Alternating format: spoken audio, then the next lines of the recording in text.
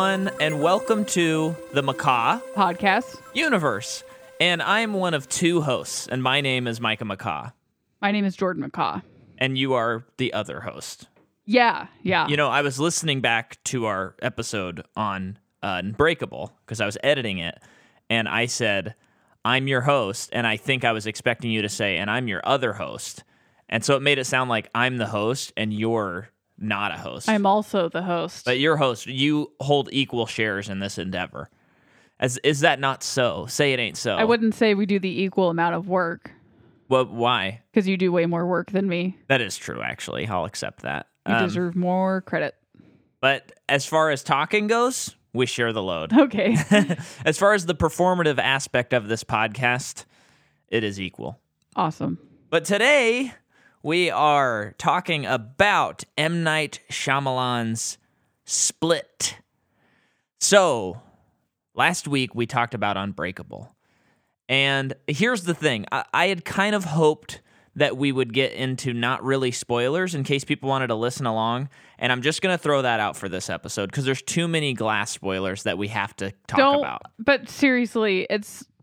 I hope that no one's even listening to this if they haven't seen any of these movies, you know? Like, well, that's the beauty, but... Yes, I would say if you haven't watched Glass and you're listening along, or you haven't watched Split, just stop the podcast. We're going to be here. That we have these set to never expire. Anywhere. And then come back, listen to the episode. Yes. So all the spoilers are out the window. Okay. But I did kind of cut you off. Did you have anything else to contribute? Okay. So... last we talked, he makes Unbreakable. After Unbreakable, let me pull up his filmography, because part of the whole thing about this series is talking about our boy, M. Night, right? Mm-hmm. He does Unbreakable, then he does a little movie called Signs. Okay. Now, if I recall, Signs is a pretty big hit. I thought you said in the last episode it wasn't. I think critically, not as much. Okay. Like critically... well, no one cares about that. You have a... well, I do. I'm kidding. We're criticize. This podcast criticizes movies. I know. I just don't... that's a little side note. I hate when people are like, yeah, well, the critics always... like labeling them this group. And it's like, I like critics. I don't like all of them. And I think they're wrong sometimes, but it's a job. Their job is based on opinions. Yeah. So... that has a 59 Metascore. Okay. So it's like right on the edge of like... it's way above average. Yeah. That is way too low. Yes. Then he does The Village, and that's when people start kind of waning on him, I would say. The Village. Village is a great movie. And then he does Lady in the Water, which is a movie that is actually... pretty delightful. A lot of problems. Not the most well-written movie, but it's wholly original. It's a wholly original fairy tale. He wanted to write a fairy tale for his kids, and he did it. And I love that. It's worth a watch. Absolutely. Maybe you watch it and you go, that's not good. If you but it's finally worth a watch. want to see Paul Giamatti in a leading role, watch Lady in the Water. Maybe that's why it didn't work. I don't know. Maybe. So people are like, eh. And then he does Lady in the Water. I mean, he does The Happening. Yes. Which does well, but people famously are like... very bad movie. Yeah, and that movie is a bad movie. That movie came out in the height of me wanting all gore, so it worked for me at the time. Yeah, it's pretty bad. It's rough. Yeah, I would never want to watch that movie again. I just remember specifically the part when the guy sets the lawnmower to go over him. Yeah. And then the girl stabbing herself with her... like hair chopsticks. Yeah. Ugh. And I think it was marketed as, if I'm remembering right, I think it was marketed as like the master of horror is finally doing an R movie. Because all his other movies are PG-13. And it's kind of like barely R. And it's not really the greatest. It's just gory. That's it. That's the only thing. If you watch it again, it's not actually that gory. What was it? I know it was like the plants were doing it or something. Yeah, but it was like, the earth. What could you not do? It's kind of like Bird Box. Like you can't open your eyes. I never saw that movie. Well, you can't open your eyes. Yeah. So do you remember what it was? Like, did people just breathe something? Like, how come Mark Wahlberg made it through okay? It was like the wind was carrying like a virus, basically. So is he just running ahead of the wind?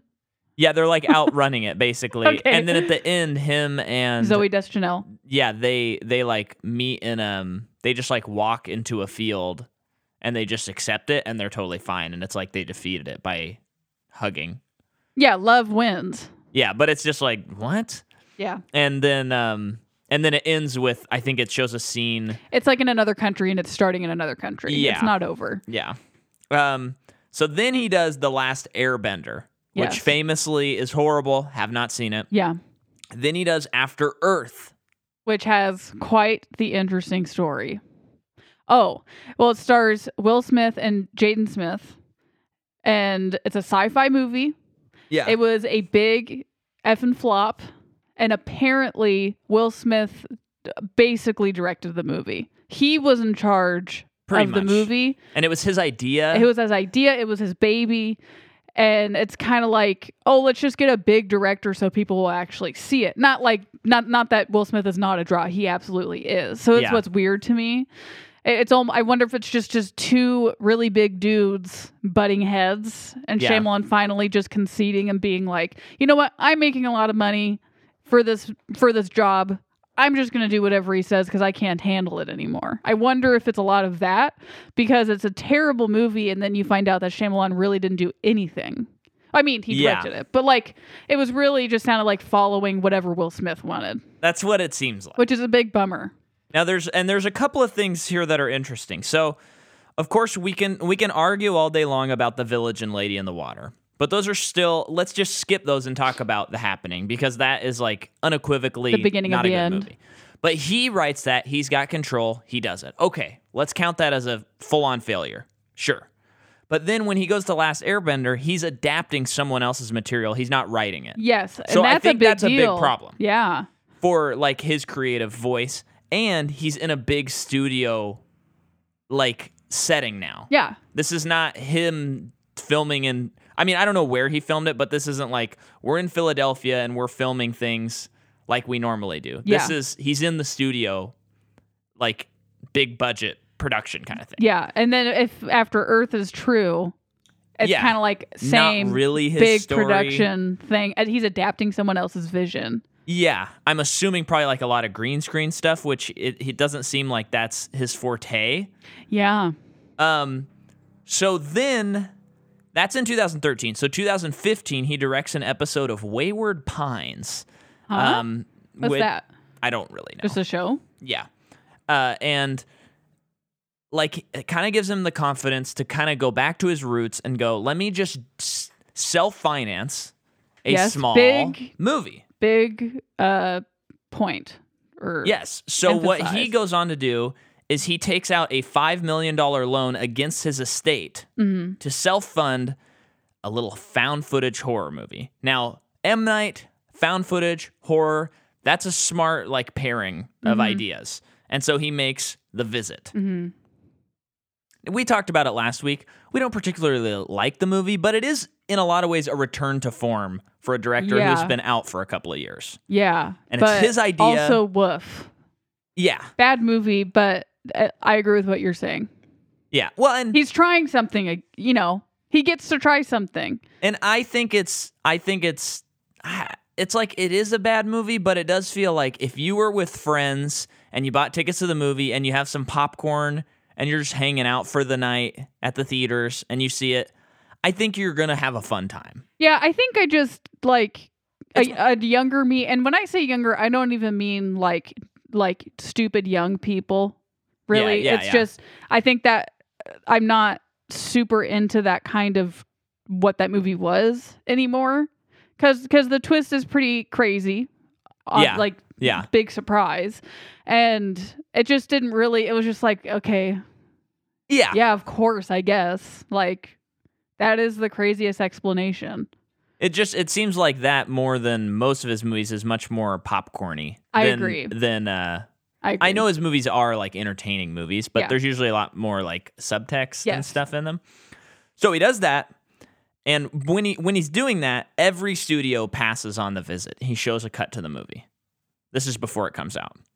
And every studio's like, no. Then he goes back home and he's like, I just can't figure this out. I'm sure he's very depressed. Yeah. And then he goes, I'm going to recut the movie. He recuts it, and then he meets with someone we talked about last October, a guy named Jason Blum, who's kind of like the producer of producers right now in a lot of ways, keeping horror alive and in a lot of ways, independent movies alive. When we watched Split last night and the Blumhouse title card came up, I said we owe a great debt. We do. To this company. For a reminder for the listeners, Jason Blum takes ideas and takes scripts, and he goes, and his company, by now it's a pretty big company. Yeah. But instead of going, okay, we're making Captain Marvel, and this has to make $1 billion for it to be a success, he goes, let's fund, 15 horror movies this year, give them a $5-10 million budget, and if one of those is a hit and makes $200 million, we've made all our money back. Yeah.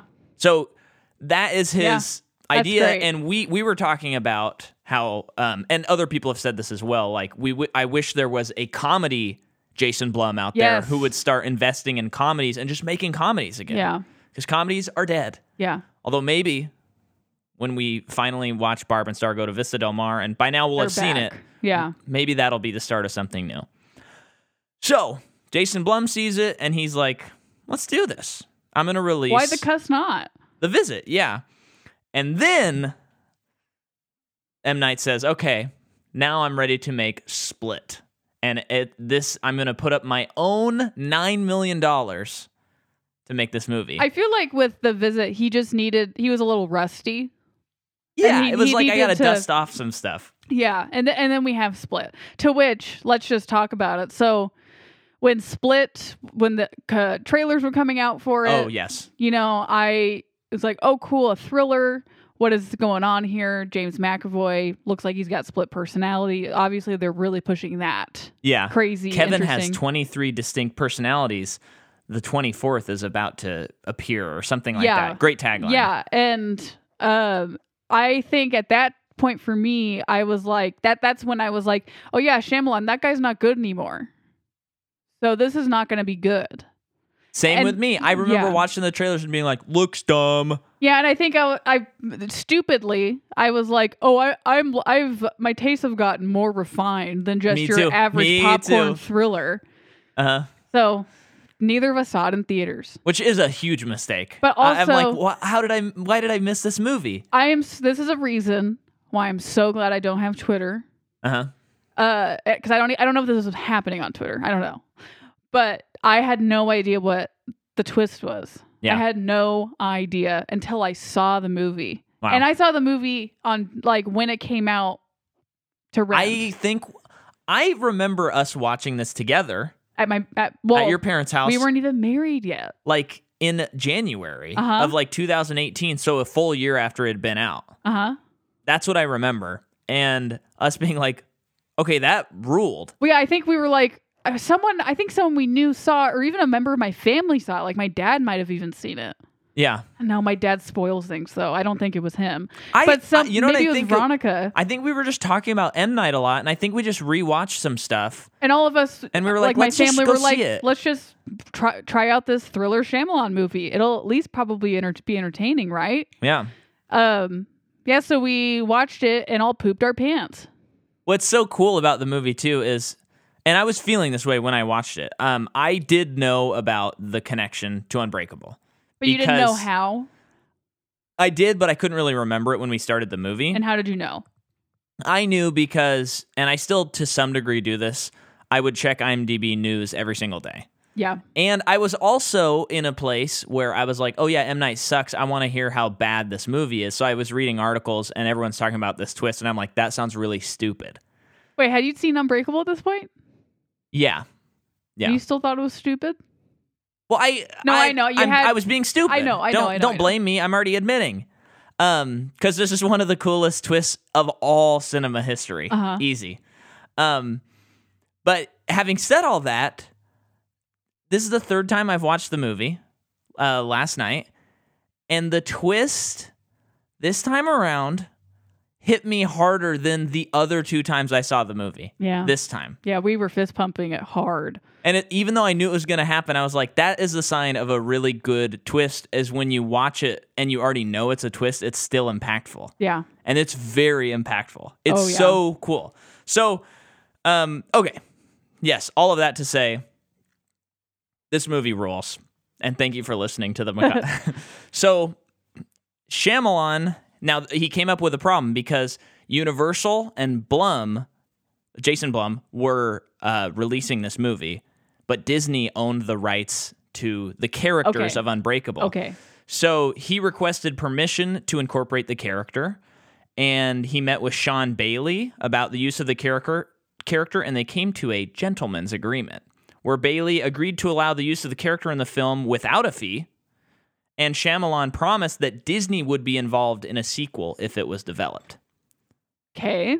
So basically, he's like, if this works, the next movie, you guys are going to be a part of the producing of it. Okay. And we'll talk about that next That's not week. such a bad deal. Pretty good. Yeah. So here's another cool thing. He makes this movie.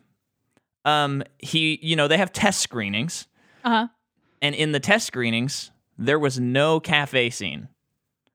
Awesome. So the Awesome. cafe scene, that premiered when this premiered for critics. That was Awesome. the first time anyone saw the Unbreakable twist.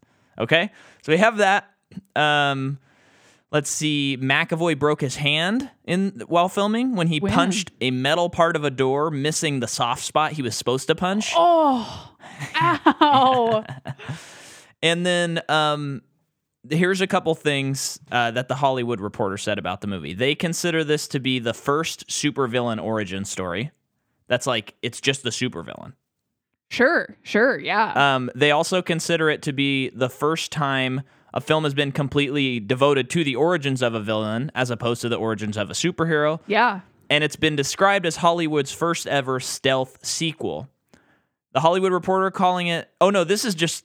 So all of that is just what people consider this movie. Then the Hollywood Reporter called it, quote, one of the most shocking surprises in cinematic history. And then if you do a Google search, you see the last time that's been said was in The Sixth Sense. Yeah. Well, it's just crazy because he did The Sixth Sense, the most famous twist of all history. But this is this is maybe my favorite twist in a movie. Oh, yeah. I think this and Psycho are my favorite twists in a movie. This just one, it's so impactful because of what it means. Yeah. Not that it's just wild, but when it happened, it's oh, okay, when's the next one happening? And it's kind of a dream sky scenario. Like if we're sitting there having a cup of coffee and we're just talking about movies and we go, wouldn't it be so cool if someone ever did this, but that'll never happen? That sort of thing. It's kind of like, you remember the movie Life with Jake Gyllenhaal and Ryan Reynolds? Yes. So that was developed by Sony, who owns Yep. the rights to Spider-Man and Spider-Man And villains. Venom.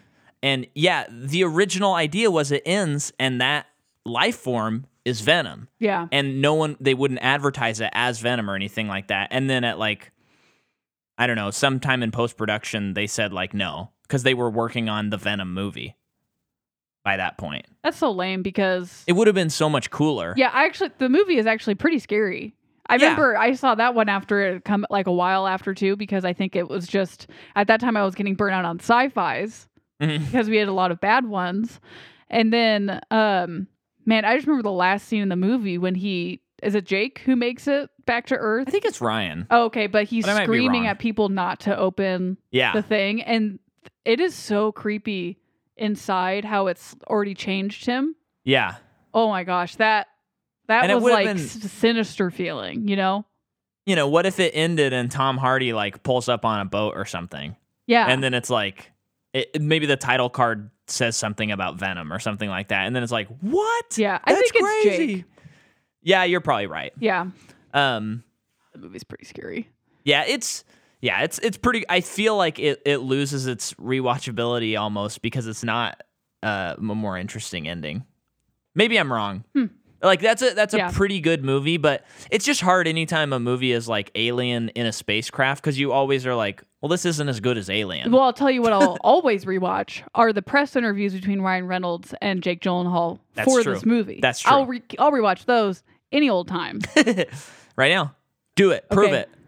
Okay, so then here's one thing that I did want to go over. Just because it's good to like movies and know that maybe there's stuff in it that's not represented well, whether it be race, feminism, stuff like that. And in this movie, they're dealing with dissociative identity disorder, which, as you told me yesterday, is kind of, I looked it up. Okay. It's kind of like there are a lot of different thoughts in the psychological and mental health community on what's real, what's not, and all that.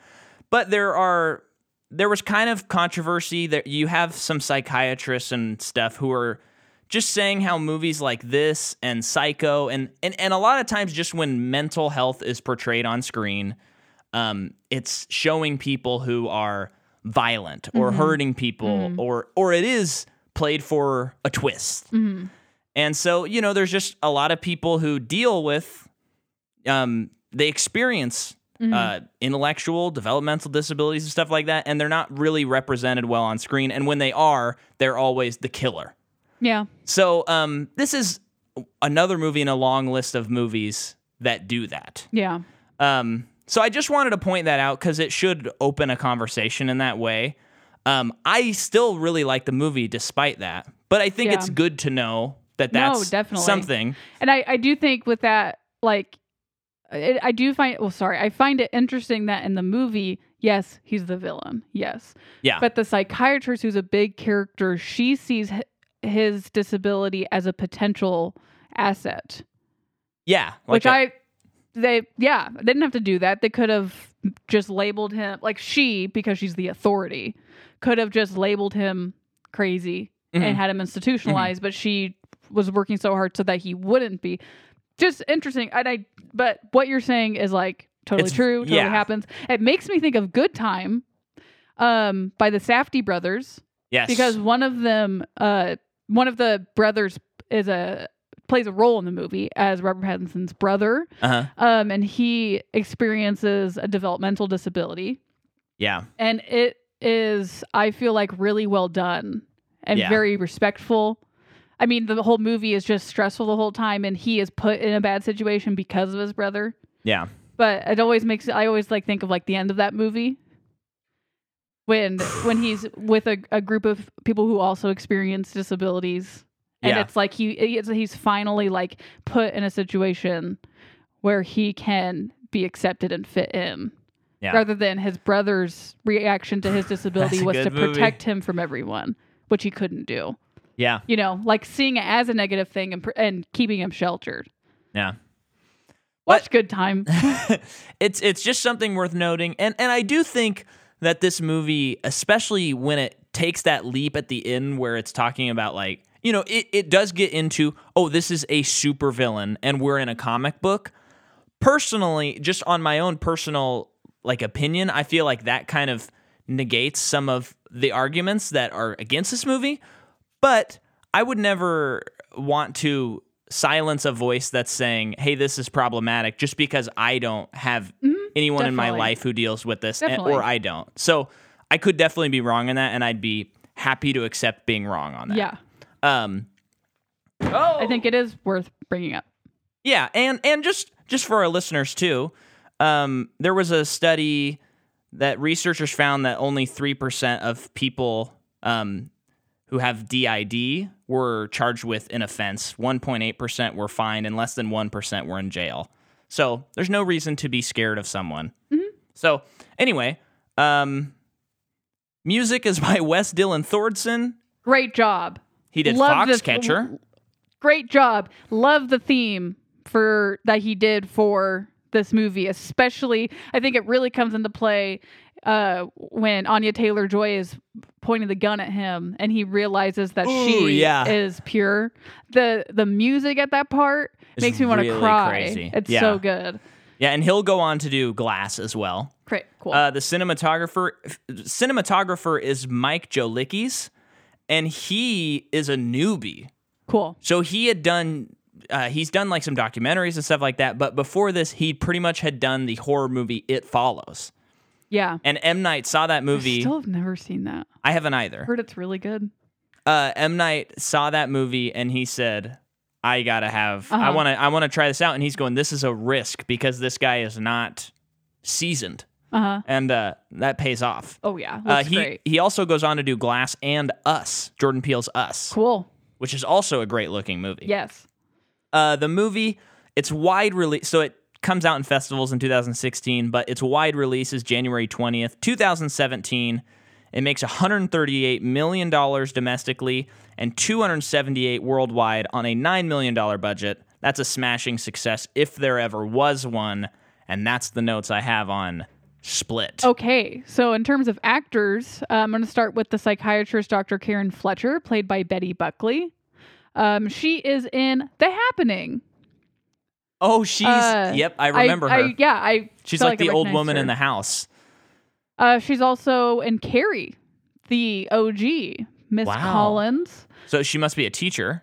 I wonder if she's the gym teacher. The gym teacher. I wonder. Yeah, okay. I don't remember the character's name. But, she's in Frantic, The Film Crew, Supergirl, Preacher, Chicago Med, Getting On, Pretty Little Liars. Right? Yeah. A lot of TV. Very great career. Yeah, I'm pretty sure that's the gym teacher. Is that the gym teacher? Oh, that's totally her. Cool. Yeah. Much younger in that movie. Well, yeah. And then Jessica Sula plays Marcia. Or Marcia?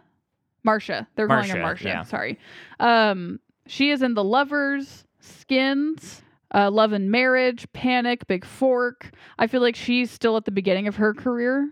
I mean, all the girls are. Yeah, definitely. Like her first acting credit is 2017. This movie.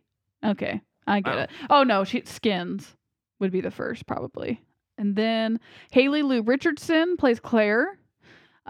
She is in 5 Feet Apart, Columbus, The Edge of 17, Unpregnant, Operation Finale, and some TV. And then Anya Taylor-Joy, talking about a big one, plays finally Casey. Let me see something really quick. So, are you wondering about the witch thing? Yeah, because I looked it all up. Okay. So in 2015, they would have shot The Witch, and it came out wide in, I think, February of 2016. And the movie makes in like the $50 million range. So that would have kind of put her on the radar. But then this movie comes out in 16/wide 2017. So I think it's safe to say this is her breakout role with making $250 million. This is where people see her from. But then you look back and you're like, oh, she's also in this indie hit, The Witch. Yeah. That's like her foundation. Yeah. And this is like, oh, we're putting up the rafters on the house and stuff. Well, I think it was nice with The Witch coming out first because, yeah, it is an indie horror movie, but it did have a lot of stuff surrounding it. And I think because like the trailer alone freaked a lot of people out. And I think a lot of people didn't even see the movie because it looked really, really demonic and crazy. I was one of those people. Same. And then I watched it like last year and I was like, oh, this is a really good horror movie. I can handle this. Yeah, it's good. And she's great in it. But yeah, the Split is definitely what put her on the map. Yeah. And what has further put her on the map is The Queen's Gambit, which she just won a Golden Globe for. Right? Golden Globe? Yeah, now she's officially an indie darling. Yes. She's also was recently in Emma, Peaky Blinders. Is she in the X-Men? I can't remember. I feel like she was in one of the X-Men movies. No? Good for her. She's escaped. This is the superhero thing she's doing. Not Marvel. Cool. Not DC. M. Night. Cool. Oh no. She's in the New Mutants. A long-delayed movie that finally came out in the pandemic and did okay for a movie that's been shelved for like 3 or 4 years. Are we going to watch it? I don't think so. Okay. I mean, I guess if we cover X-Men, we'll have to watch it. It just sucks because I remember when it was coming out or whatever, like before they originally moved the date for the first time. It's like, cool, a superhero horror movie on cool. Like source material that people are familiar with. That sounds interesting. It's got some really big actors, like young actors in it. But then, it just kept getting moved and it's like, well, surely I'm not seeing this now. Yeah. I'm pretty interested though. Like I said, I do want to cover X-Men, but there are so many movies, and we're going to have to add another person to our He Who Shall Not Be Named list when we get there. So it's kind of like, okay, Yeah. And I actually I only like 2 of the movies. So it's kind of tough for me to want to watch a series where I only like probably a max of 4 or 5 if I'm lucky. Yeah. Next. Shut up. Next. Did you talk about McAvoy? Shut up. James McAvoy or McAvoy. However you say It's it. McAvoy. Is it really though? It's McAvoy, Okay. yeah. Probably. Okay. He is in Filth, Atonement, His Dark Materials, Sandman. Oh, he plays Lord Morpheus in this What? version. Yes, I do remember that. Is this about the Neil Gaiman Yes, comic this is book? Audible. They like, I think what was this, 2020? They recently Audible did like a special Sandman thing. Like a cast read the Sandman. And that's in IMDb. They put audiobooks in IMDb now? I guess. It's not a show or a movie. Jordan, you can't steer me wrong Well, on how this. do you find that? Oh, it is on TV, but I do know that this is also Audible. Okay. I don't know where this premiered though. Let me add He it. would be such, I mean, I've never read it, but I just imagine that he's such a good casting for that. Oh, so here's the problem. Wait, this is not out. Oh, well, I've heard stuff about it then. So Maybe it's because of my job. it's 20. Well, wait a second. Is it out? No, it is out. Not to be confused with the 2021 adaptation of Netflix. Huh. It is out. It's TV mature. This is one thing that I wish that they would add to IMDb is they would put what network things are played on. I know. I don't understand I why know. they don't do that. Because I'm even looking at the thing and it just says DC. Only from Audible. Jordan was right. Why does it have a TVMA rating though? Is it because they released a trailer about? It must be. That's the only thing I can think of. This is so boring. Okay, he's also in It Chapter 2. He's in X-Men, unfortunately. He is, yeah. And then he's also in Watership Down, which came out, I don't know. It's James McAvoy. Oh, Penelope. That's what I wanted to talk about. That was when I discovered James McAvoy was the movie Penelope starring Christina Ricci. Is that the girl? Let's look it up because that's important to me. Well, something I want to say about McAvoy. I love McAvoy.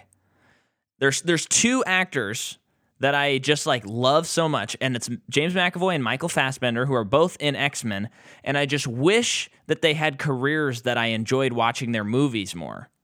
Because this is like the James McAvoy performance. I mean, he's always good, but this is like the only thing that I really like of the things I've seen of his. Like unequivocally. Well, listen to the cast list for Penelope. Same with Michael Fassbender. There's only like Sure. 1 movie of his that I like. Well, apparently James McAvoy is going to be on Great British Bake Off at some point, so And that, we can add that to your we can list. go. Penelope was a movie that my sister and I rented often and watched often. We loved it so much. We also had big, huge, fat crushes on James McAvoy for this movie. This is a crazy cast. You have Christina Ricci, Reese Witherspoon, Richard E. Grant, Catherine O'Hara. Wow. Who else was it? Peter Dinklage. That's James McAvoy. I think we've covered everybody, right?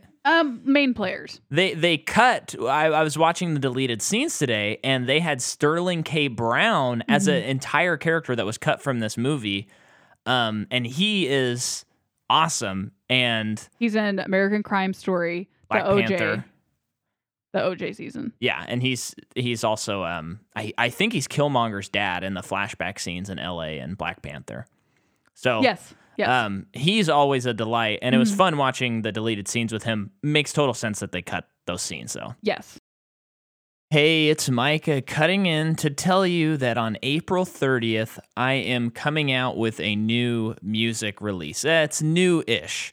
I'm re-releasing Adam, Eve, Abel, and Cain into one release called The First Family. The reason I'm doing this is because I recorded new tracks and I got new mixes for Adam, Eve, and Abel, and so I thought I'd put it all together. I'm celebrating it by doing a release show on YouTube on the same day. That's on my YouTube channel, and that is going to premiere at 7 p.m. So April 30th, get on it, head over to whatever service you use, listen to The First Family, send me texts, send me emails, Instagram, whatever, let me know what you think, and then go to my show that's premiering on YouTube at 7 p.m. And then also after that, there is going to be an 8 p.m. After show for patrons only, where they can request any of my songs to play, and I will play them. I probably can't pull off Roy G. Biv, though, if you're thinking of that one. So join in the fun. Now back to whatever movie we're covering. So the movie begins, and we see Anya Taylor-Joy, and we're getting a nice, subtle Jaws shot where they're dollying in on her, but they're keeping her in focus while they're also with a zoom lens. So it's causing the perspective to change, and you're already like, she's out of place in this world. Right off the bat. Thrown right in there. Yeah, that's seriously how it feels. I mean, when we did sit down to watch this the first time, I was kind of like, that's how they're kicking this off? They're doing this in scene 1? So she's at what looks like some kind of birthday party. Yeah. She is on one end of the table. All of the girls are on the other end with, I'm assuming, Claire, the birthday girl. Yeah. Clearly, all the other girls are friends, and Anya was a pity invite. Mm-hmm. And they even say that in the next shot, basically. Very, very nice doling out information in this movie, for sure, whether it's a flashback or it is just dialogue. You have a lot that you have to get out. There's a lot to set up this concept. So, yeah, so they're she's trying to get her ride when Claire and Marcia are with Claire's dad, and I love the guy who plays the dad. He's just such he's such like a good dad. He seems like, and that's when Claire reveals that you can't invite everyone from your art class and not one person, and leave out the one outcast. Pretty much, you have to invite her too. And then she also mentions how she breaks out a lot and talks back to teachers and stuff. And it's like, why though? So Dad offers to drive her home. And they go to the car. And the perspective is just great. Already it's like, it does truly feel like this first scene is M. Night's back, because it just feels like a thriller. Yes. But it has a totally different vibe. Like, it feels like there's a specific person behind the camera. This isn't just a run-of-your-mill thriller. No, he is in control. Like, it is from the perspective of Dennis. Sure. Because it's this personality, I would assume. And it's coming in, and the dad looks at him as he's coming to the car, and he says, can I help you? And then it goes to Anya. What's her character name? Casey. It goes to Casey. She's in the front seat, and her friends are in the back, like on Instagram They're not her or whatever. Friends, Micah. That's Come on. So clear. But yeah, I love that part where she is just sitting quietly, so annoyed with the girls in the back, because they're just on some social media thing, talking about boys, being super giggly and super loud, and not including her, not even trying to include her at this point. It's like, party's over. She invited her. That's enough. She did her nice thing. They don't need to acknowledge her presence. I will say too, a lot of the times for thriller movies, especially in kidnap situations or whatever, I know that people are always going into it with, what would I do in this situation? Yeah. The whole time. And a lot of the times you hear people say like, well, I would never do this. I would never do that. The biggest cardinal sin is don't run upstairs. Yeah. In a house. Oh, sure. Yeah. But I feel like in this movie, what everyone does makes sense to me. It does to me. And especially... Sorry. Oh, no, it's just because that logic only takes you so far. Yes. Because if I hear something in our house or something, I don't want to believe that it's an intruder. So my brain is already in self-defense mode. Absolutely. In that I'm not running to grab a weapon or something. I'm like, let me just go look at it over. I'm sure it's nothing. So when I see that in movies... And then you get stabbed. Yeah, when I see that in movies and characters act that way, I go, that's actually more realistic than if they're like, okay, let me grab my machine gun and walk out to the living room. But this movie strikes a really nice balance. Yeah, I think most of the time...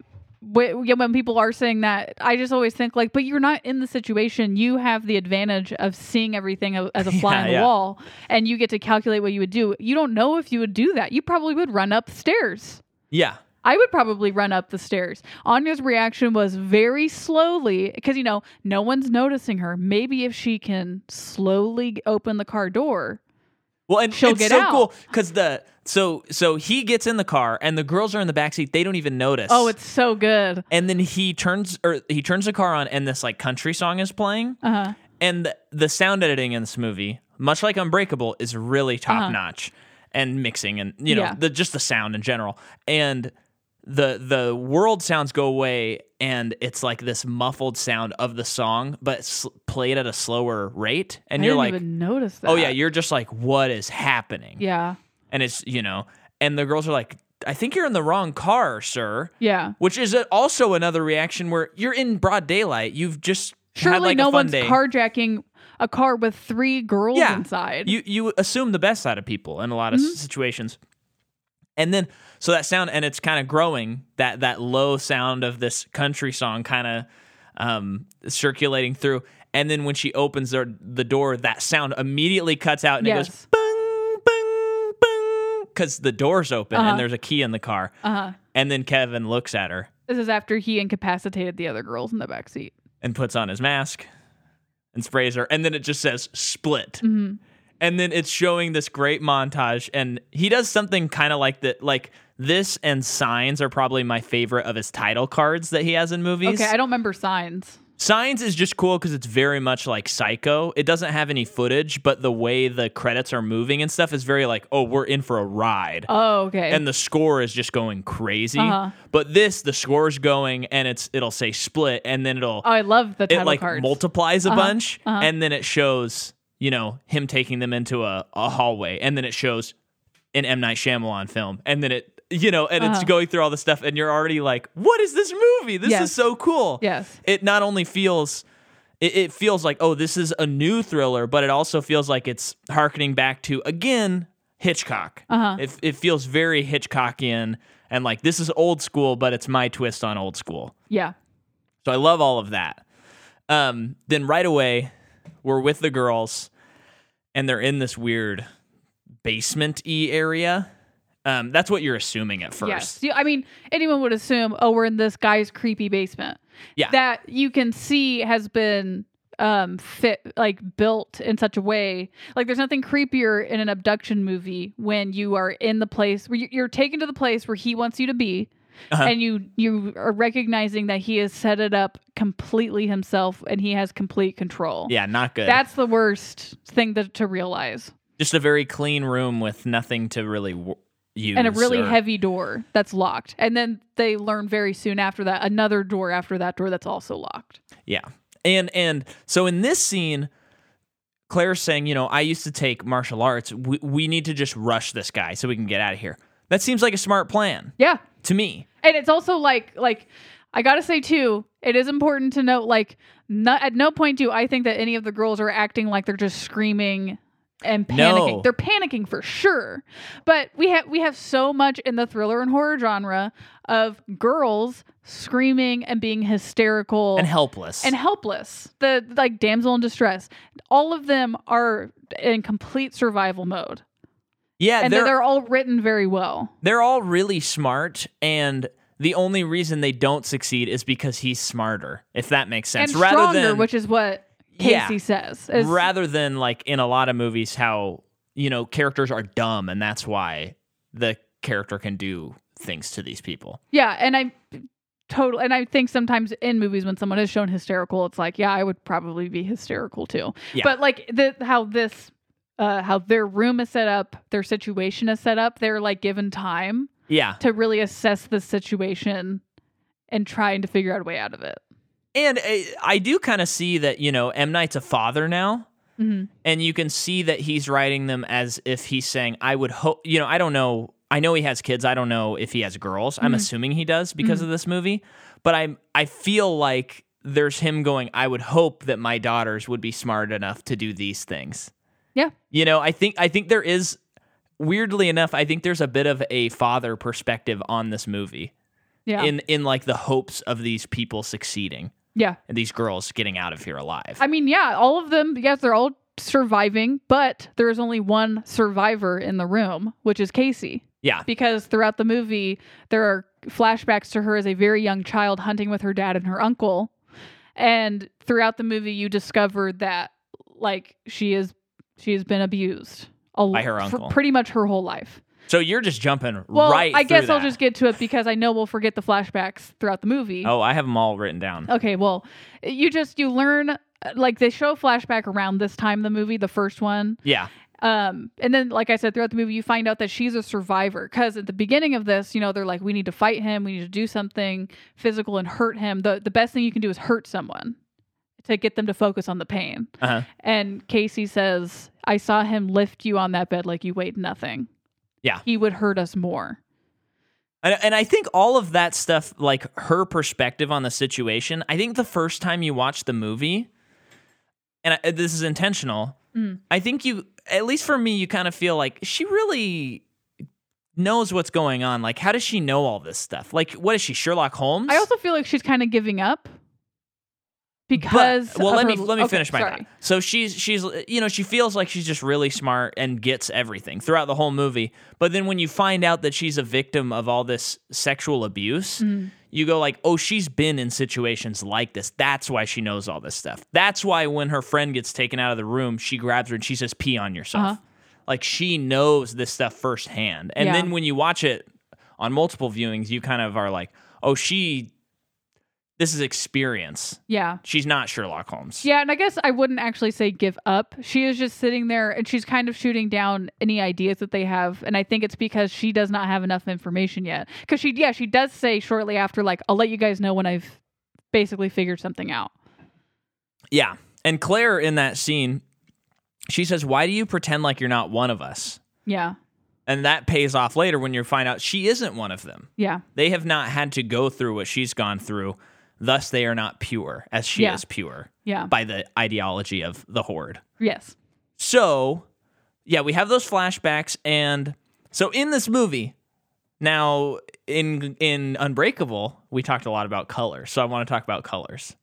So David Dunn wears green, and green's really important. So in this movie, the psychiatrist wears a green scarf in almost every single scene. And she's the one who's trying to save them. Is that intentional? Yeah, that's intentional. Then this whole movie's really yellow, and it's not like explicitly said, but after watching Glass, you're like, yeah, yellow. His color's yellow. Yeah, that's his like alter That's ego. Kevin's color. Yeah, so that's really cool. I love all of that. I also saw pointed out online, which I didn't catch, when he gets on the train, he has to like step over the color yellow, so it's like he becomes. Oh man, that's so cool. Even They really cooler. thought of everything. But what I pose as a question is the colors are very intentional. When we first see in her flashbacks, actually throughout her flashbacks. You know what? I gotta look up a still because I just never saw it. Okay, but they do get muted after the assault a little bit. But they are green. So the uncle is wearing green, which is the hero's color, and the dad is wearing yellow, which is the villain's color. And I was wondering if we could try and solve that riddle, because I also think... he is wearing green. You're right. Yeah, I think that has to be intentional. And this is what I think it is. Okay. At this, so in those the earliest flashbacks that we get in the movie, she is laughing at her uncle. She thinks he's funny. Mm-hmm. I think that he is shown as someone that she just looks up to and admires and likes.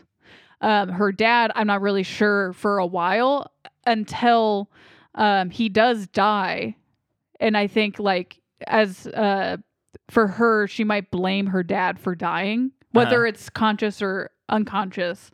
Because what he left her with, which was her uncle who has abused her whole life. Does that make sense? Yeah. That's the only thing I can think of.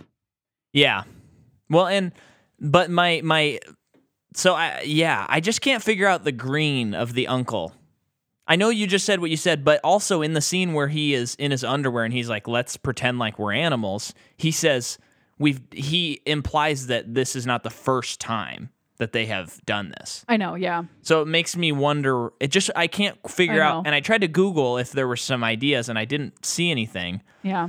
My thought would be that maybe as the omniscient viewer of the movie, we are seeing someone who is supposed to be a heroic figure and then betrays that color to us, the viewer, along with her. Yeah. That would be my only thought. I don't even know if I would necessarily say yellow because it is Kevin's color means bad.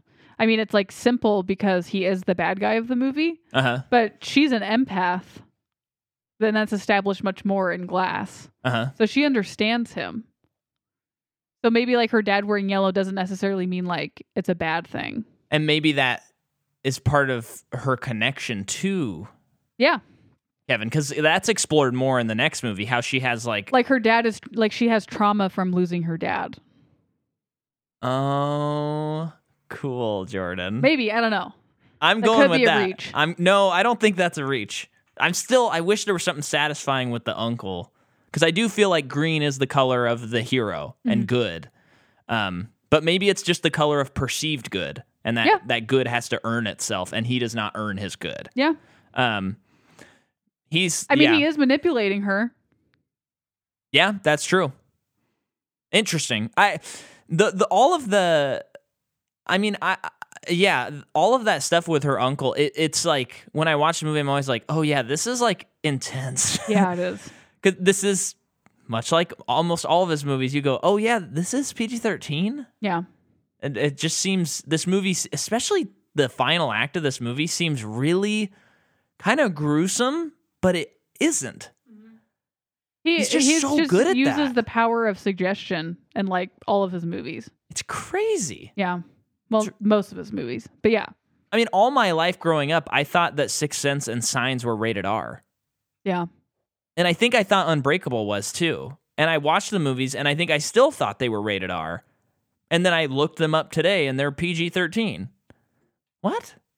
Yeah, well, I think as a kid, too, with Sixth Sense, I thought that, because he sees dead people like, oh, they're ghouls and gross and creepy. And not a lot of them aren't, besides one that I bring up a lot, and you never remember.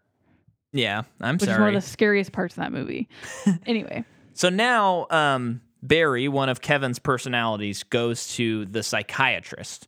And this is when we learn a little bit more about how...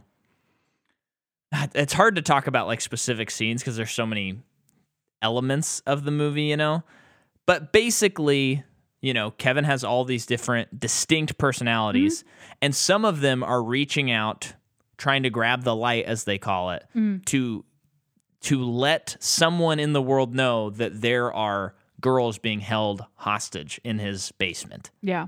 But then there's the two, Dennis and Patricia, that share the light and are very much they have this ideology about how they need to eat the impure and the beast will come. This beast, this horde, who we find out is his superhero or supervillain. Cool. So he goes to the psychiatrist and they talk for a while. Well, she's trying to figure out why he wanted to meet with her, but you can tell that she's really paying attention to every move that he's making because he's kind of straightening things up in her apartment.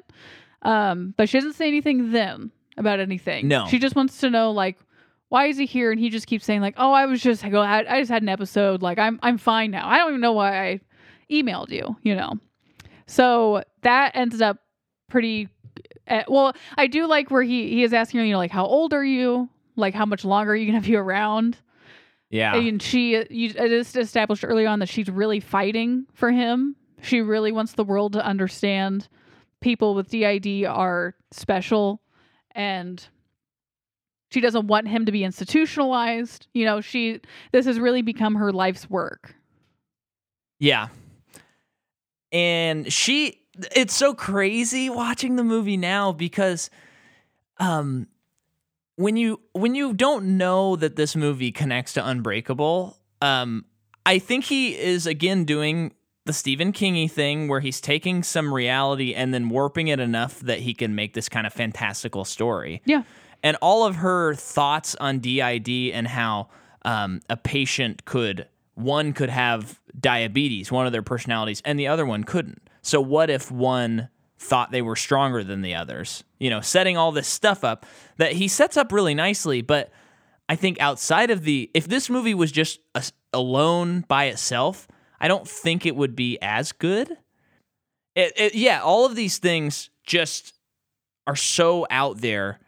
And when you watch it after knowing it's unbreakable, it seems so much more believable and it's so much more investing. Because, she goes over to her neighbor's house and she's talking Yes. about her patients, and her neighbor's kind of saying like, "Oh, I don't believe that is real." And she's saying, "Well, what if these people who experience these things are more than us?" And when you watch it the first time, you're kind of like, hammy much?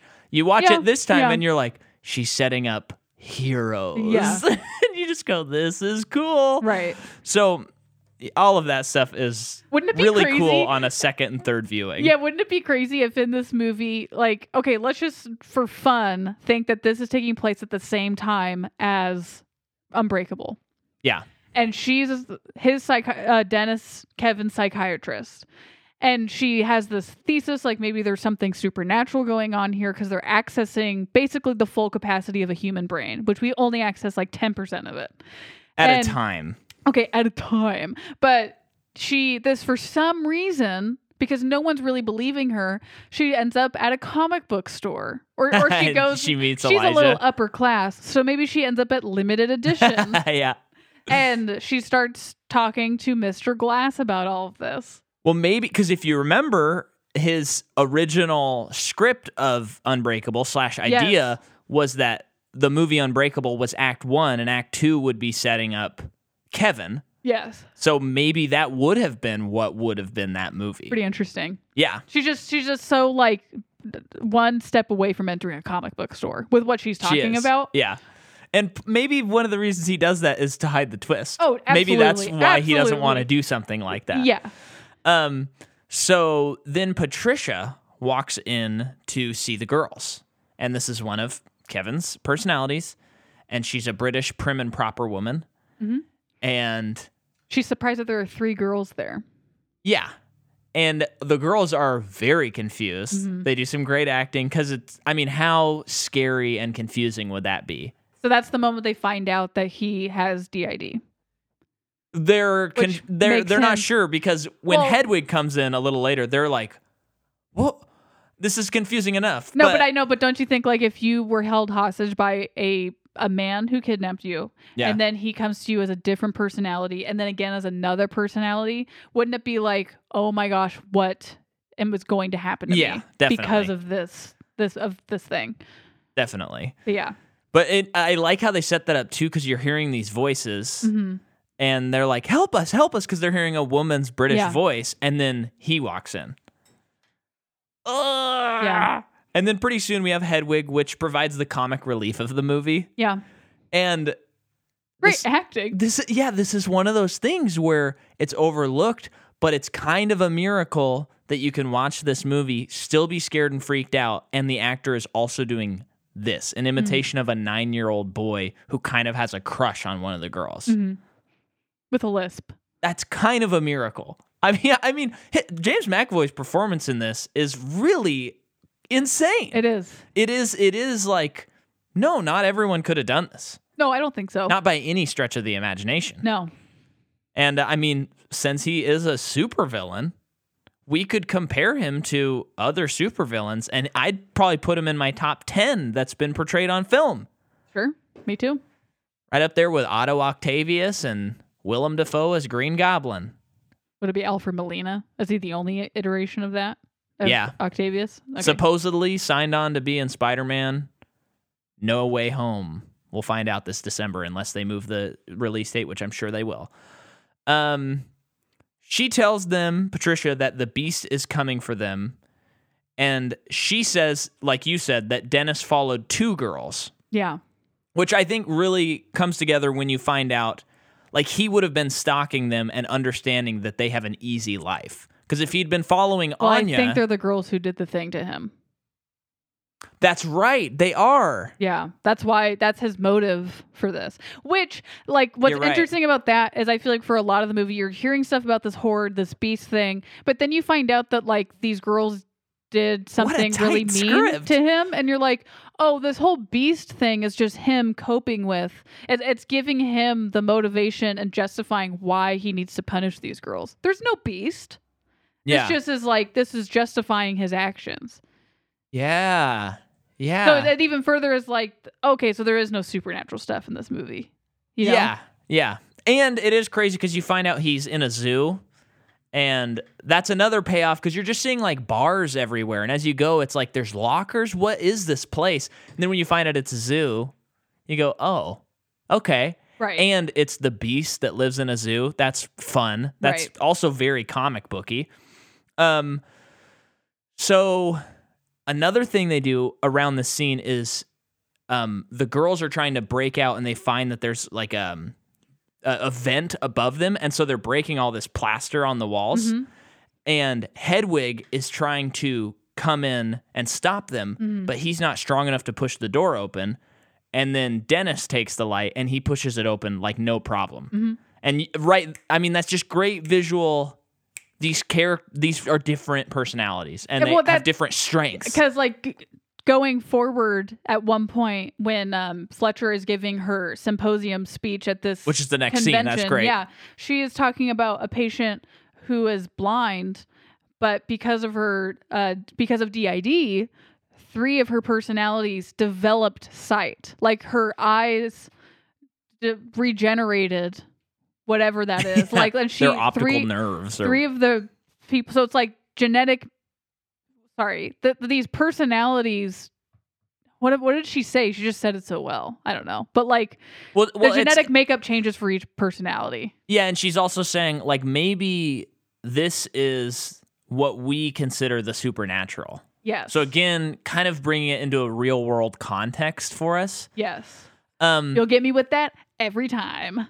We're also going to have around this scene, she's suspicious that Barry, who keeps visiting her, man, if someone hasn't seen this movie and they're listening, they got to be like, how many characters are in this? And very confused. But Barry keeps visiting her. She's suspicious that it's Dennis really pretending he's Barry. Or it's them sharing it. And around this time, let me look at my notes again. This is when we have M. Night's cameo. Okay. And so this is when Barry just left her office the second time. Yeah.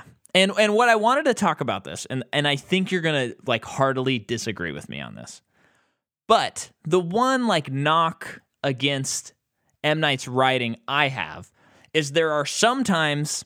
And like this scene is one of them. So he has these. I think I know what you're gonna say. Okay, he has these buffalo wings from Hooters, and the psychiatrist does this like jokey speech thing where she said, "What are these cholesterol-inducing nuclear things you put in a microwave?" She says it in such a smarmy, high-class way. Yeah. That are a pale imitation of meat or something like that, and he's like, "They're chicken wings." And he does have a tendency to try to do like this jokey, intelligent, almost Quentin Tarantino monologue humor in his movies.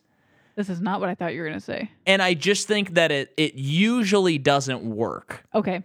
It is kind of a funny scene, but you're kind of like, oh, brother, dude. Like, we get it. You grabbed a thesaurus so you could write this scene. I do disagree with you. I liked it. What I thought you were going to say is that during this scene, so he is the security officer or security guard for this apartment building. Uh-huh. So he has all of the surveillance footage, and she wants to see what just happened in front of the building because her patient just left.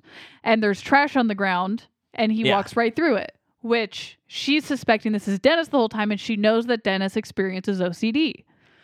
Walks right through it, so it can't be Dennis, but she's still not sure. Well, she's saying because he walked right through it, a normal person would walk through it. So if it is this character who has OCD and he's pretending like he is it's kind of a convoluted way of saying because he walked through it, it doesn't make sense that he is Barry. Sure. That's what she's saying. What I don't appreciate in movies is when that happens, M. Night, his character says, "Oh, he walked right through it. Any other normal person would have just walked around." Yeah. And it's like, yeah, we know, we get it. Yeah. This movie, we're a little bit smarter than that. But I mean, that happens sometimes in movies. It's just always just kind of cringy for me. But I just wanted to point that out. I think it's kind of cute a little bit, like that he tries to flex his like, I can do because she's the psychiatrist, goofy like really monologue renowned. things, but they usually don't work. And I think that's like my one complaint about Glass is I feel like there's a lot of characters who kind of have like jokey stuff or things that just feel like he's a little out of touch with what this kind of person would really talk like, you know? Well, who in Unbreakable? No, Glass. Sorry. Oh, Glass. Oh, I don't quite remember because I feel like in Unbreakable, all the extras were really great. Yeah. If I'm remembering right, I feel like Joseph, like a lot of his dialogue's a little like, okay, we get it, eye roll. Oh, I like, just don't remember that. And I feel like the old lady, her name, Fletcher's neighbor, who's watching Wheel of Fortune, she's perfect. Yeah, I love her character. But sometimes, yeah, he just tries to put in these touches and they don't necessarily work, but it doesn't ruin the movie by any means. No, I think it makes it endearing, really. Yeah. Because even if it's a little irritating, that's what's a little endearing about it. Yeah. But yeah, she says something about like, I know. Hooters is like if Henry V owned a fast food chain, and they're like, that's funny, but leave that in a Tarantino movie. Don't bring it in a Split. Okay, so the girls are eating, but they are taken to the kitchen by Patricia. And earlier in the movie, I think it was during the symposium presentation, someone asked Fletcher, can two personalities share the spotlight at one time? Yeah. And she said yes. And we are shown that in the scene. So she's made the girls sandwiches. They're eating at the table. Patricia's talking about lions. And then she has a little fit because she doesn't cut the sandwich straight enough. To which, so that just means that proves that Dennis and Patricia are sharing the spotlight. Yeah. I like Which that. I have never caught until you mentioned it. At first I was like, oh, it is Dennis the whole time, besides Hedwig. But like the whole time, but it's like, no, we just, like literally, I think in the last scene we're talking about the 2 and 1. So. Yeah. And so then Marcia attempts an escape and fails at her escape and is put in a separate room. So they're all in 3 separate rooms. Which is no good if you're trying to survive. Yeah. And then Hedwig visits Casey. Almost said Clarice. That's a different series. Similar vibes. And he says something about how he likes to dance. He likes Kanye. That's his main man. And he likes the window above his CD player. Or he has a window above his CD player. And she goes, can you show it to me? Eventually, he shows it. He dances. Another scene that's like, I mean, you got to really nail this as like everybody on board, or else people are leaving the theater laughing at you. Anya her acting is just so consistently. She ties it together. Incredible, yeah. And this scene when he's doing that, she's just crying, like, or holding back tears because she is full on panicking because she's looking around the room and she's like, "Where's the window? I don't care about him dancing. Where is the window? There is no window. It's a drawing. A window." And so she's freaking out.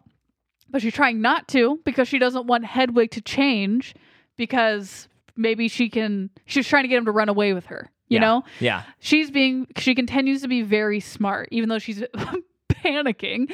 And Hedwig shows her this walkie-talkie radio thing. Yeah.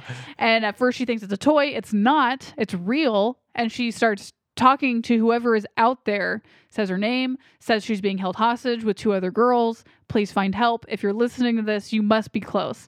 And it's this guy on the other end who thinks that she is pranking him. And so what I think is awesome about this is it's another thing where when you watch it a second time, it makes more sense. Yes. Because, I don't know, I feel like if I got that message, I would at least follow it up with like calling the police or something. Well, no, I think what it shows is what you are supposed to feel as a viewer is there is no hope. Yes, but I think when I watched it, I'm going like, oh, this is that trope in movies where someone calls for help and the person doesn't help them because they think it's a prank. And I don't necessarily like that. Okay. What I think works about it when you watch it a second time is, so the last thing he says to her is, how are you on this line? And that's the key for me that makes it work, because you find out they're at a zoo and this is a self-contained walkie-talkie. Yeah. So it does make sense that he's getting this walkie-talkie probably in the middle of the night or something as a security guard of the zoo, being like, who is pranking me? It's one of like 5 coworkers that I have. Okay. So that is like, oh, he took that trope I don't necessarily like unless it's done perfectly, and he fixed it. But when the first time I'm watching it, I'm like, come on, like, call the police. It feels like a running up the stairs moment.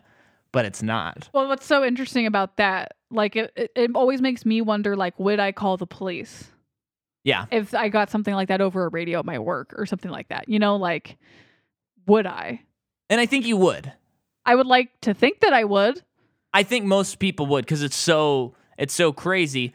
But Do you because know it's how many times, though, people get prank calls and they're not prank calls, someone is dying? That happens. That Yeah. happens. I don't know. I'm just saying it's a trope that I don't necessarily like, but I think the movie pulls it off because it's a self-contained walkie-talkie. Okay. Like if she was just on a line. Agree to disagree. I'm just kidding. Okay. No, I'm kidding. I'm kidding. But then now we're plugging right along, just as the movie does. Dr. Fletcher goes to Kevin's house, which is at the zoo. Because Barry has emailed her like a million times. Yeah. And again, you're seeing like bars outside of the house, and it's like, what is this place? Because you don't know it's a zoo yet. And I feel like it can't be overstated how cool the idea is that he lives in a zoo. Because I'm just thinking he owns a mansion or something like that. Like I'm expecting it to pan out, and it's basically the Psycho house or something. Yeah. But it's not. And so she's there, and she's trying to just figure out what's going on. She knows something is wrong. She eventually... Well, what is she thinking when she shows up at the zoo? I think she knows he lives there. Okay. But how is that okay?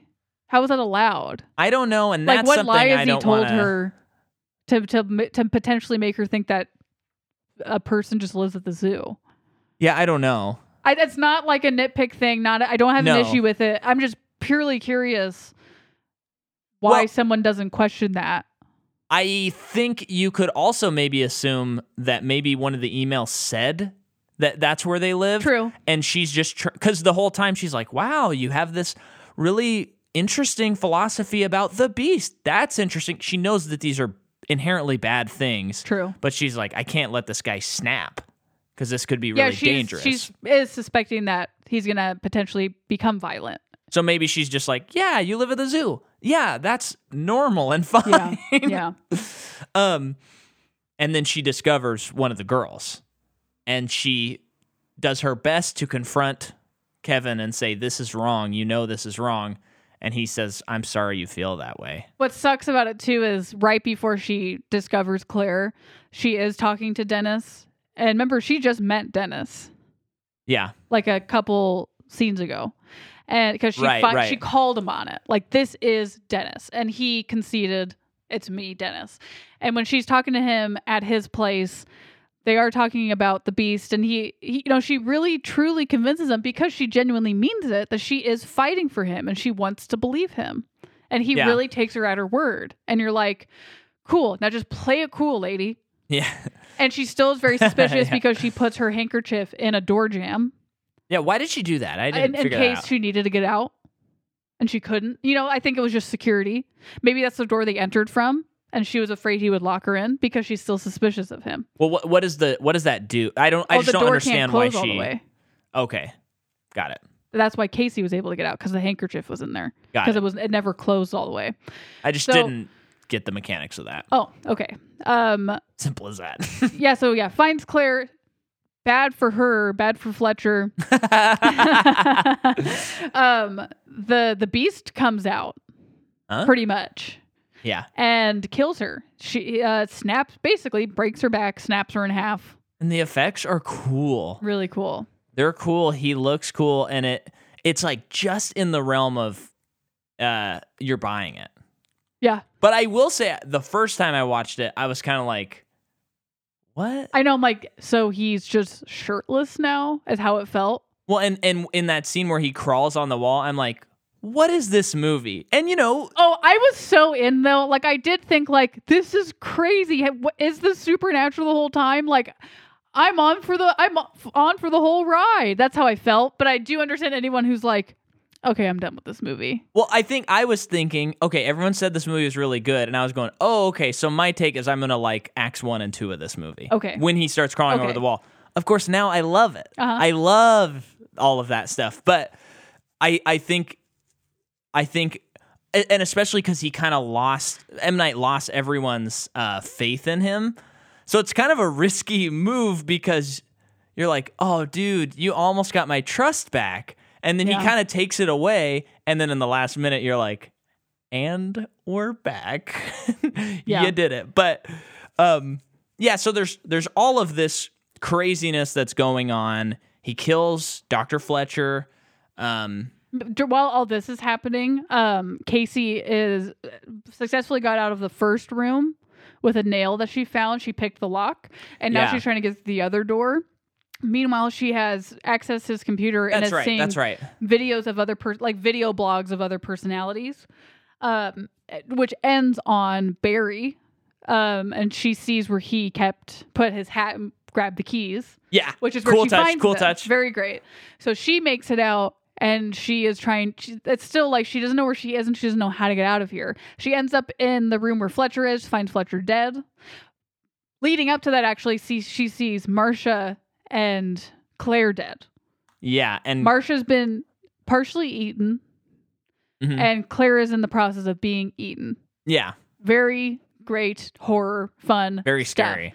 So, I wanted to mention something you pointed out that was one of the coolest things about this rewatch is when Kevin or the Beast No. I think it's Dennis at this point. He grabs Dr. Fletcher before he kills her and carries her to the couch. It is like the opposite scene of when David Dunn is carrying his wife up the stairs. Mm-hmm. So it's like David Dunn, when he does that, he has become a hero. And then in this moment, he's become a full-on villain. He became a villain. That's like the moment. And it's like that poetic line of it all. Very, very cool. Very cool. So that's just so interesting to think about too, because when David Dunn carries his wife, when you carry someone like that, it's a very vulnerable state. Mm-hmm. And he carries his wife, he is her husband again, some stuff like that. He is a hero. He is like actualized himself. And Kevin, or the Beast, is the only reason he was able to carry her is because he knocked her out. Mm-hmm. Like his reasons for doing so are bad. Yeah. Great. Just great.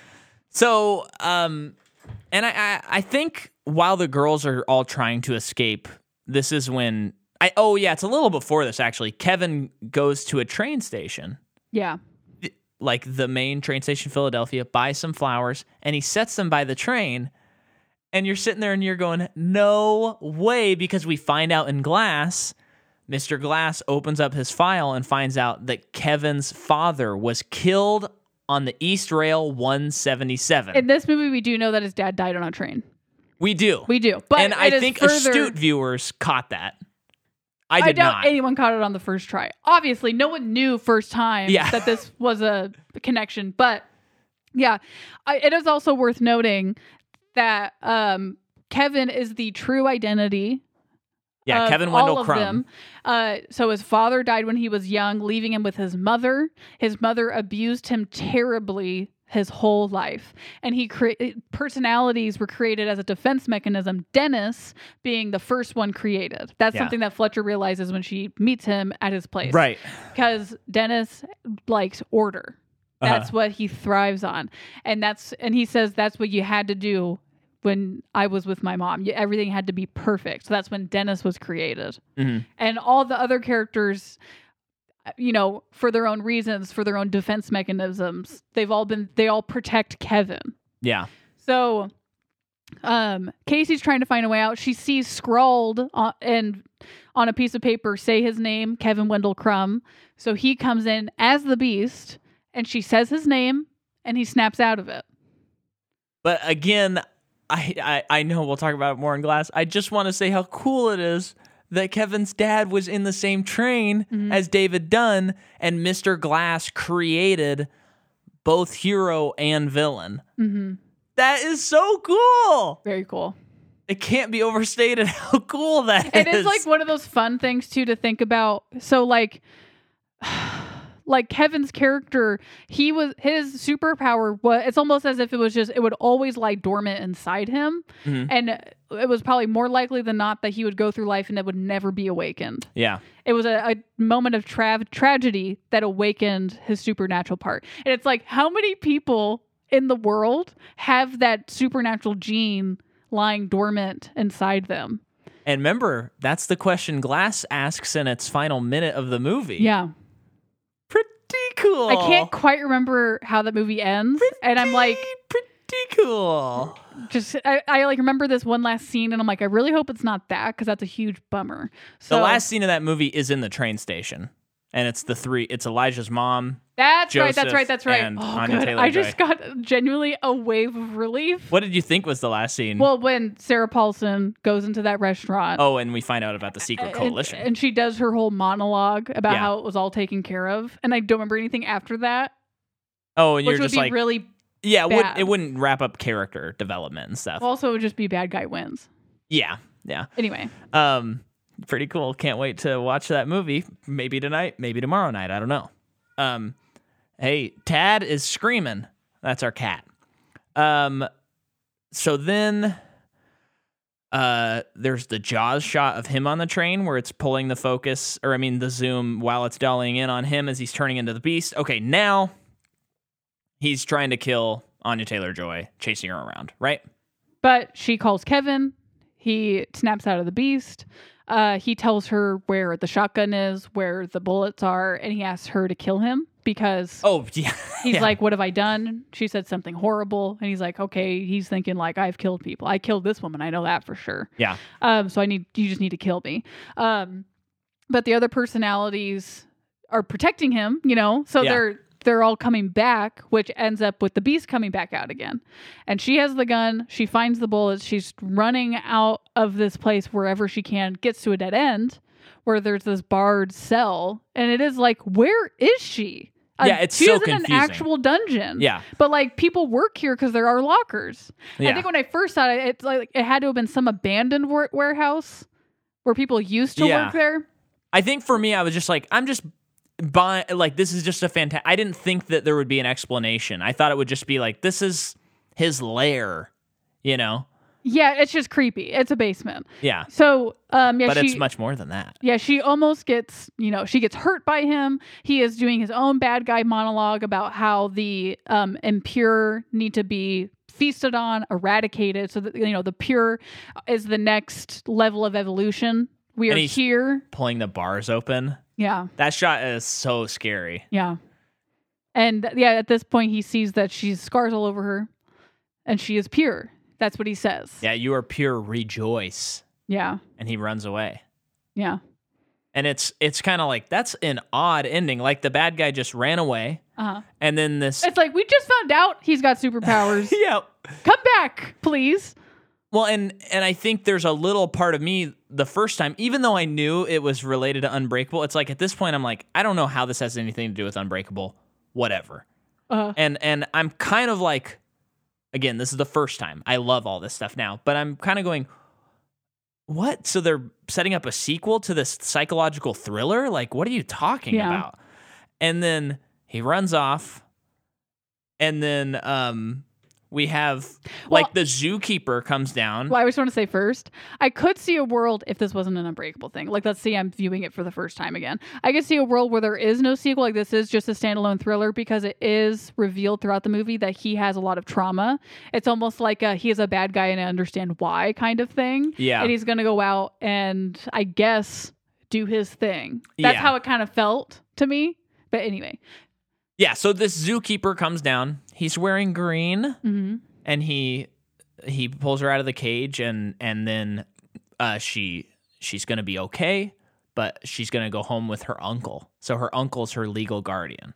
Yeah, so they say that her uncle's here. She's sitting in a police car, and she just gives this look that breaks my heart. And the police officer is pretty much, she sees that look and is like, okay, we have a situation here. Like, she's not going home with her uncle. That's very, I would say, very implied. Well, what's cool is in Glass, she says that she did tell the police. And I think because of what she went through, she now has the courage. Yeah. I don't know is courage the right word? I don't know. But like she now tells someone about what's happening. Yeah. And that's part of how her and Kevin are connected. Connect and stuff in the next movie. Yeah. But so then we cut back to the Horde, the Beast, and he's looking in all these mirrors, these glass mirrors, and he's talking to himself, and all his different personalities are talking, and the music's starting to change. It's like twinkling on this piano, and then it starts playing this theme that keen listeners will go, that sounds really familiar. And then the drums kick in from Unbreakable, and the theme from Unbreakable breaks in, and it cuts to a cafe. The first time you saw this, did you remember the theme of Unbreakable? No, okay, no. Me neither. But I would imagine if you'd seen Unbreakable like 3 or 4 times, you'd be like so versed in this theme, because it's pretty iconic. Yes, it is. So you just hear the and it feels kind of triumphant almost, and you're like, what? And then it cuts to the cafe, and it's on the news, and it's talking about this character who people are already calling the Horde, who has escaped. And this lady says, "Oh, it's a weird name. It's like that guy that the news gave a weird name a couple years ago. What was that guy's name?" And then the camera goes down the line, and you see that Bruce Willis is sitting behind the woman, and he's wearing security outfit, and he saes, "Mr. Glass." And then we're fist pumping the air. It cuts. Yeah. And you actually, remember, it actually shows the Beast mirror scene. The drums come in, and it says "Split." Yeah. As like a title card, and then it cuts to the cafe, which is even cooler, because I feel like if you are familiar, you're going, the drums just kicked in. What is going on? Or it just says "Split." Like, what? Yeah, I'm curious at, in this split second moment of time for someone where they're like, they do recognize it as Unbreakable, and they do recognize this is the same director. Yeah. They're like, Did he just rip off his own theme like crazy right now? Yeah. There's probably a split second of someone, or people are, whoever they went to the movie with, they're guess just it's gripping, connected, but I don't know. They're gripping the handlebars, so like white knuckling the handle. Yeah. Well, and any viewer who really enjoys, or any listener rather, who enjoys this series, I would really recommend listening to Blank Check's episode on Split. Which is a podcast I love, but their episode on Split, one of the guys, David, he's a film critic, and he talks about, I think he was at the first screening, and he talks about how no one knew about it, and how he was really familiar with that stuff, and when the drums kicked in, he's like, what is happening? Mm-hmm. And it's a great episode. And it's one of my favorites of the show. Movie at that point, right? Like he was, sounded like he was pretty unsure the whole time. Well, he had a great thing on Letterboxd where he said, this movie completely lost me and then completely brought me back in the final minute of the movie. Yeah. And said something like, M. Night's back, baby, or something. Or Patrick might have said that. Anyway. But I would recommend listening to that, too, if you liked it. But don't listen to their Glass episode until you've heard our Glass episode. Yeah. What a ride. It's a really good movie. Mm-hmm. And it's a nice, tight thriller. Yes, it is. We love a good tight thriller. Very streamlined. There's a lot. They covered a lot of things, but yeah, they have to get through. It is streamlined. But yeah, I love it. This month on Patreon.com/Micah McCaw, you gotta head over there to listen to our 2021 Oscar predictions and maybe things we would have nominated. I don't know exactly. We haven't recorded it yet. We still got 2 movies to watch. Mm-hmm. So go check that out for as little as $3 a month. Get your extra episode, please. Come on. And if we get to 50 listeners, we're going to cover every single Pixar movie and do a spin-off podcast called MPU goes 50 to patrons. 50 patrons. We're going to do MPU goes to Emeryville and cover all the Pixar movies, even those that don't have sequels. So come on, baby. Get on it. And also, have fun out there. Frankly. Yeah. Have fun. But not too much fun. Wear that mask. Stay safe. And next week, we're covering Glass, and then we're going to jump right back into Batman. Yep. With Christopher Nolan's Batman Begins. So you got a slate, but we're giving you a lot of fun movies to watch, frankly, this year. This year's been fun movies. 2021, we made the New Year's resolution. No more bad movies. Although we have covered... I know. Hannibal Rising, Dead Man's Chest, and On Stranger Tides, which are unequivocally horrible. Yeah. And Red Dragon. I'm going to put that in there. Sure. But it's watchable. Bye.